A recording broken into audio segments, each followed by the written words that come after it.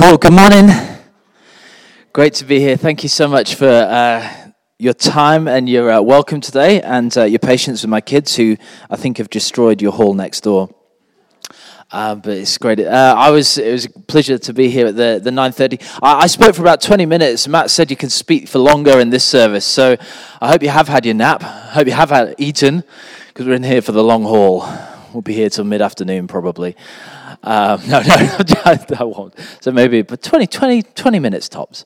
But my name's Ali, and myself, my wife Karen, we actually live up in Gateshead, the northernmost regions of the diocese. And so thanks for introducing me as the guy from the diocese. I always get kind of icky, from the diocese. Feels like the Spanish Inquisition or something like that. But it's I kind of feel like I'm a church builder. That's my heart. I just want to build the kingdom of God. I want to build a church that honors Him, that reflects Him, that reaches our communities, that reaches people who need to know His love and to know His truth. That's why I'm here. Is my role is a church planting project manager. I've been doing it just over a year now. Myself and my wife, we've moved all over the place. I actually was born in the Northeast. My parents are Anglican ministers. They were actually one of the first couples to be ordained together in the UK, and they ministered at a church in West Pelton, which is a small village just outside of Stanley, up in near Consett, that kind of area. And so I was brought up in the Church of England, went to university, backslid into the Free Church, and just kind of got involved. Forgive me, I found my real home now. Though, don't worry, I'm back in the kingdom of God. But we got involved in a church in Sheffield, just a brilliant church in the city centre, and just involved in doing all sorts of work with schools and students and that kind of thing, until about. I get my time in. My memory is awful. Thank you, Bo.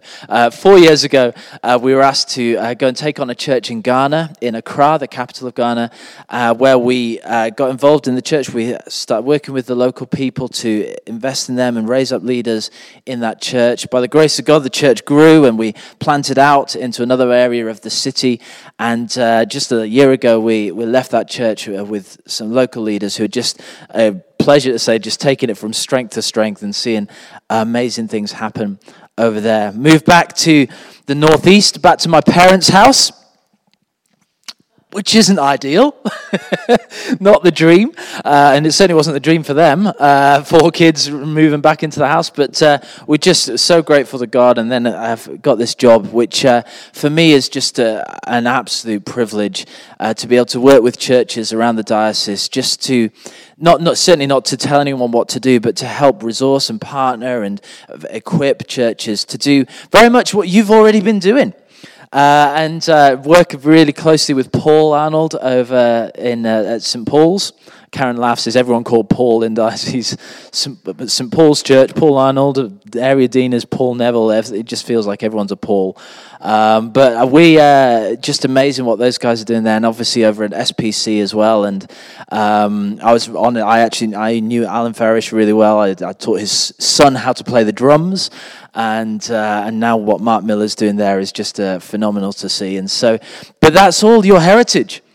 That's come from what God has been doing in this community. It comes from your faith.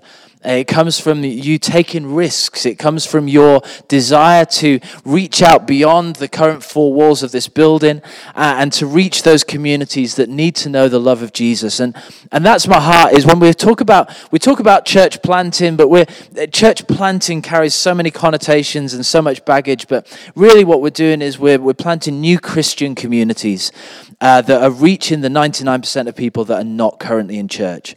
What we're not doing is we're not trying to make church more convenient for the 1% that already attend, which I think is what some people do. We've got quite a lot of people in that area. We probably should plant a church there. No. The whole context of this is we want to plant, as they did in Acts, new Christian communities that reach those people that don't yet know Jesus. That's the whole point. And I passionately believe in planting. I know Matt's got a plan to plant 3 churches every year. We're just gonna, he's slow down there, man. I'm barely exaggerating. But I openly say to churches, I believe every church should be planting at least once every 5 years. Every church, without exception.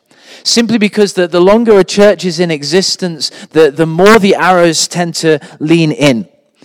The more the arrows tend to point into maintenance rather than out towards pioneering. The more the church grows, the more things need to establish and ministries need to be built and care structures need to be put. And this is all good. It's all right. But if we're not careful, we can start to assume a maintenance mentality, whereas that was never what Jesus called us to. He never called us to maintain an institution. He called us onto a journey. He called us onto the road. He called us out into our communities. And every thing that Jesus did in terms of discipleship was in the context of a journey. And that's why discipleship makes no sense unless we're journeying somewhere, unless we're moving somewhere. So I believe the best context for discipleship to happen is in the planting process, is reaching out, is in the going. Not in inviting people to come and hear, but to go and speak and be part of people's lives, people's journeys. And those churches, they can look like a whole variety of things. We've got a whole load of stuff going on right now. Our goal as a diocese is to have 100 new Christian communities in the next 8 years. That's our goal. We've got 7 launching this year, which we're really excited about. And they can look dramatically different. Some of them, we've got guys over in Darlington that have new estates, and what's happened in Darlington is that the old parish church is here, and the town has kind of grown out like this, and so the church finds itself in the corner in all these new estates currently unable to reach. And so we're looking at what we call missional communities, which are people who gather in maybe a home. If you've got a home that can seat around 8 to 10 people, well, we could start a new Christian community in that place, and they meet in homes, they worship, pray together with the oversight of the local clergy, but they can worship and pray together and reach out and embody Jesus in that community. We've got a lady over in Hartlepool who is from the more liberal Catholic tradition, who just a beautiful lady, the most quirky, like her house is like unbelievable. It's like a museum and of the hippie era. It's awesome.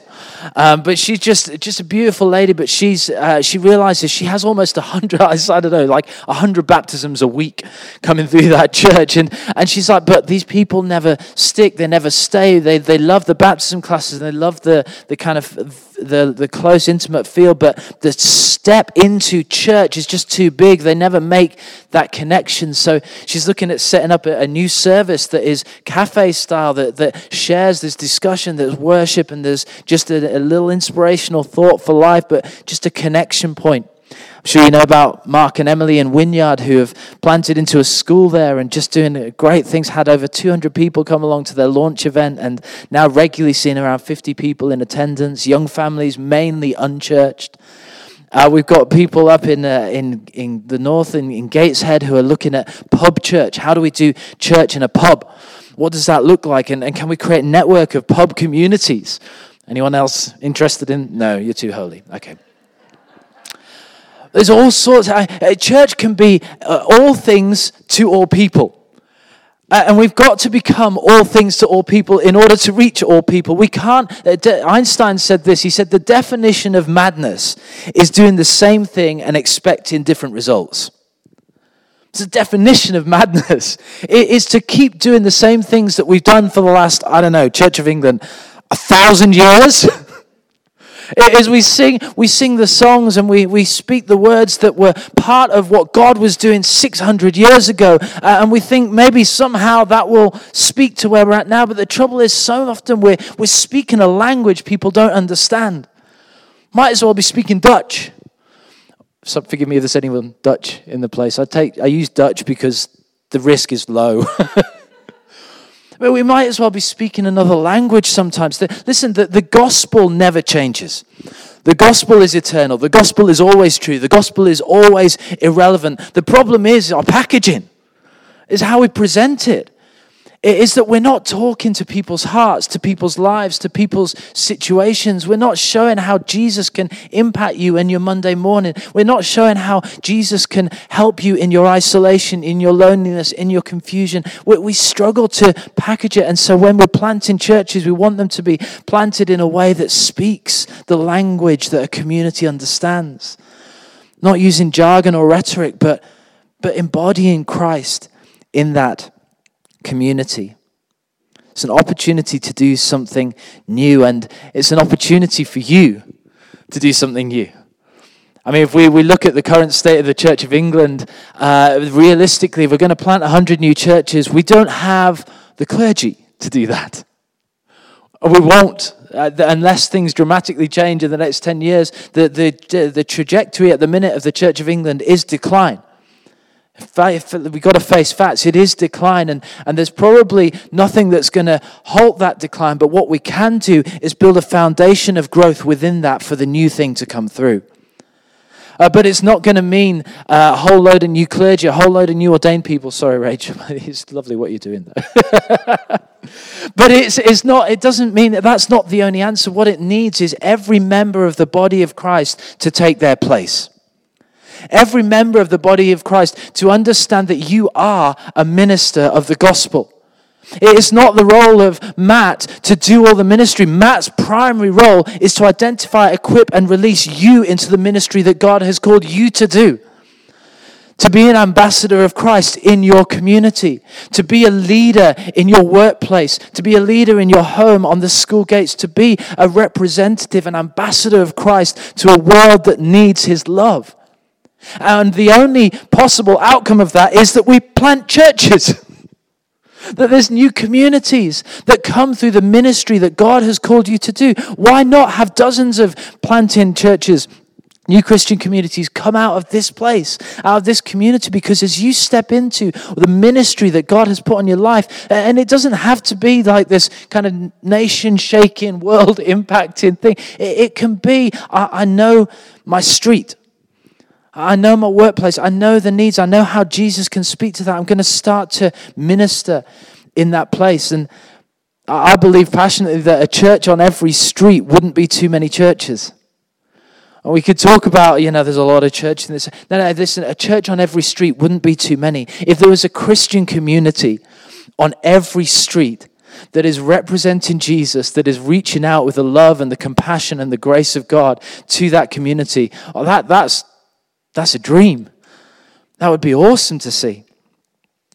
But many of these are going to be lay-led, and we're going to, as a diocese, we want to help invest in that. And so in September, in partnership with Cranmer Hall, we're going to be starting lay leaders training where we can help identify and equip and release lay leaders, members of the church, to step forward into the gifting you have to plant new Christian communities here, there, and everywhere.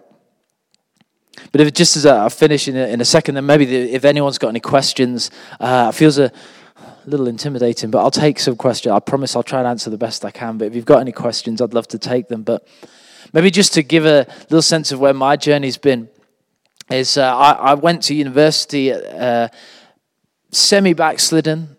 I believed in God, but I was compromised in my lifestyle. I had faith in Jesus. I had enough faith to know I needed to get into church. And so I got into church, but I wasn't a particularly good church goer. I wasn't particularly regular, wasn't particularly committed. And then till one day, some of the leaders in the church, they identified that and they said, look, we want to pray for you, and we see potential in you. We see that, God wants to use you, but at the minute that you're living this compromised life, and we'd love to pray for you. And so they prayed for me to be filled with the Holy Spirit. And I love this scripture in Acts 1 verse 8.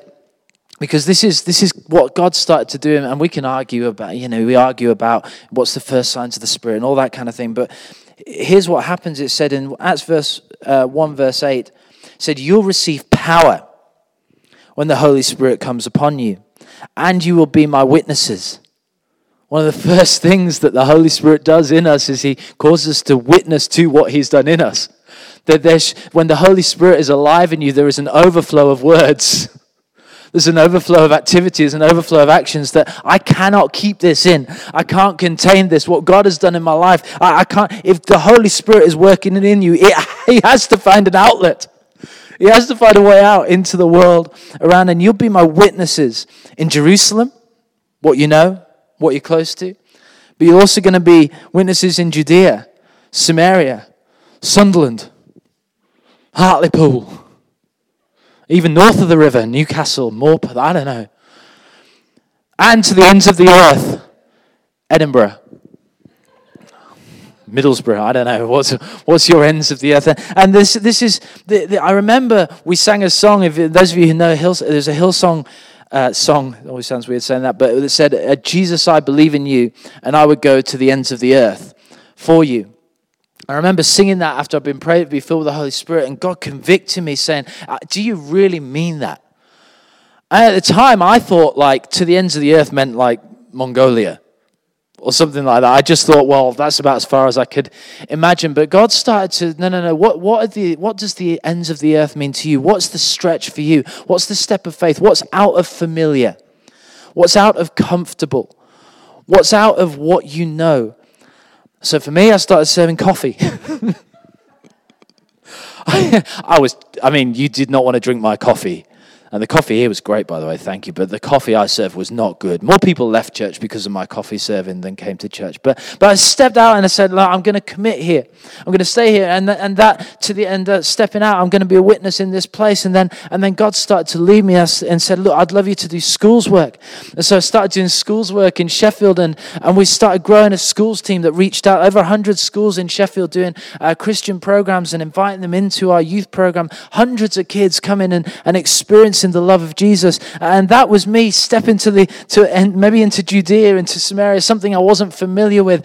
So I wasn't particularly involved. I love my youth now, my one youth. Don't ever grow up. But I wasn't particularly into youth at that point. Teenagers scared me. They smelled a little bit. But I wasn't into, but God said, no, I'm pushing you into this area. This is you being a witness to me.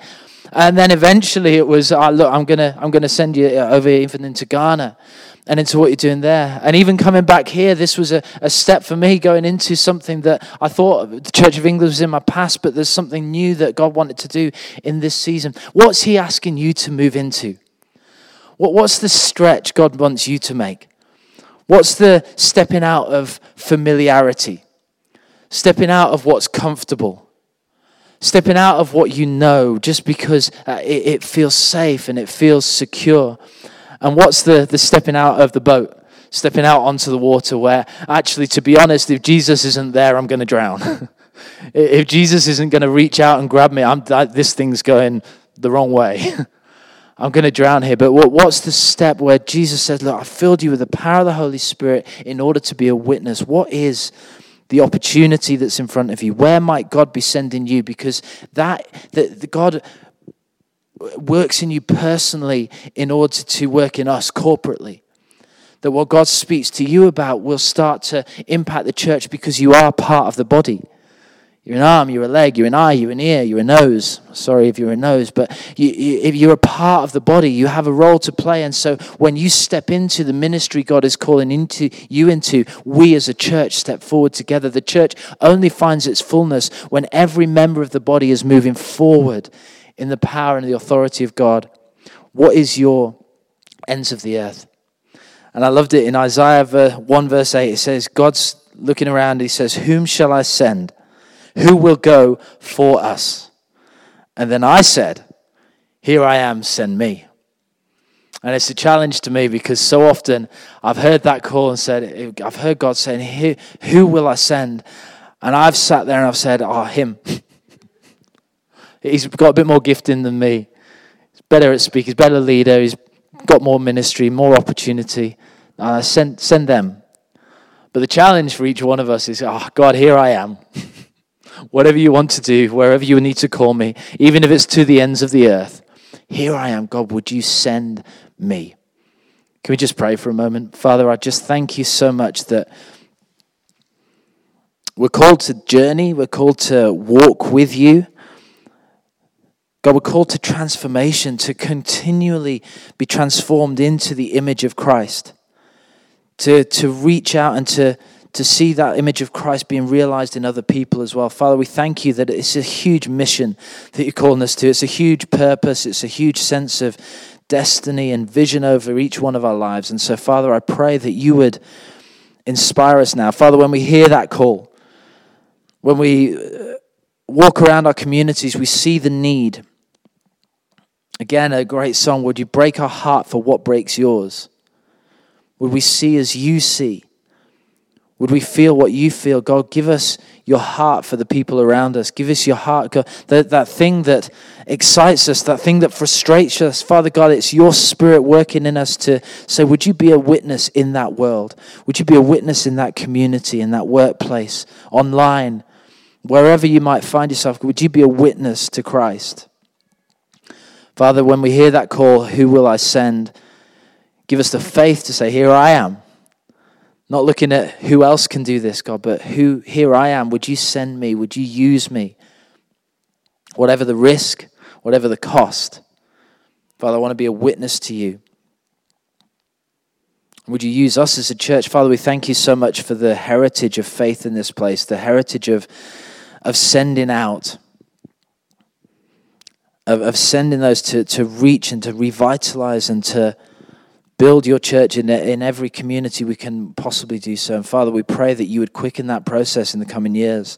God, we pray you'd raise up leaders, pray you'd raise up men and women of God, even young men and teenagers who have a call to plant, have a call to build your church in their context. Father God, I pray that you would use this church as a beacon, as an example to so many others, as it has been over the number of years, God. Let it be again and again and again. Just multiplying your goodness and your kindness in every community we impact and touch. In the name of Jesus. Amen. Amen.